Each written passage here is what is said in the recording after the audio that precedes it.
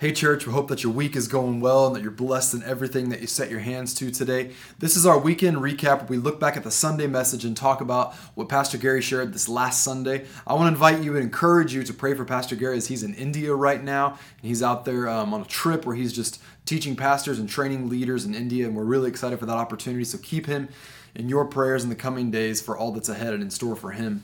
But as we look back to last Sunday and we talk about the message that he brought, we continued our series, Believing Beyond. And we talked about what to do between the asking and the receiving. In Mark 11:24, Jesus said these words. He said, "Whatsoever things you ask when you pray, believe that you receive them and you will have them." So we know that there's three elements involved. We ask, we believe that we receive, and we have them.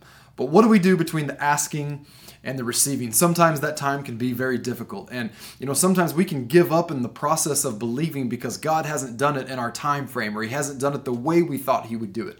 Pastor Gary encouraged us with 4 different ways that we can really just believe God in the process and in the meantime while we're waiting to receive from him. The first thing that he said we can do is we can hold tight to our faith. The Apostle Paul talked about holding fast to our confession of faith. And our confession is only significant when it's aligned with the Word of God. That word confession in the Greek means homologos, same words. We speak the same words that God has spoken about our situation. So if we hold fast that confession of faith that God has promised us, we'll see God come through and be faithful in our situation.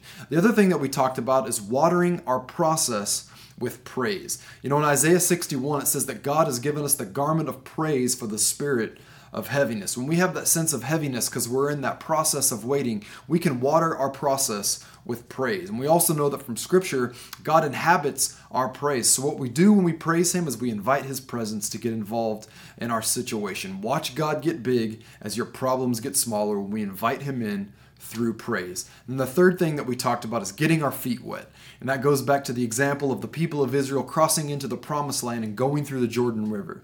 Right now you might be in a situation where you feel like what's in front of you is impossible, but maybe God's inviting you to get your feet wet. And by getting your feet wet, you're taking a step of faith in pursuing the promised land that's before you. What is the step that you need to take that'll help you walk into the promise that God has made you? And then finally, Pastor Gary said, stop watching the clock. One of the things that we do so often is we put God on the clock. We put him on our time frame.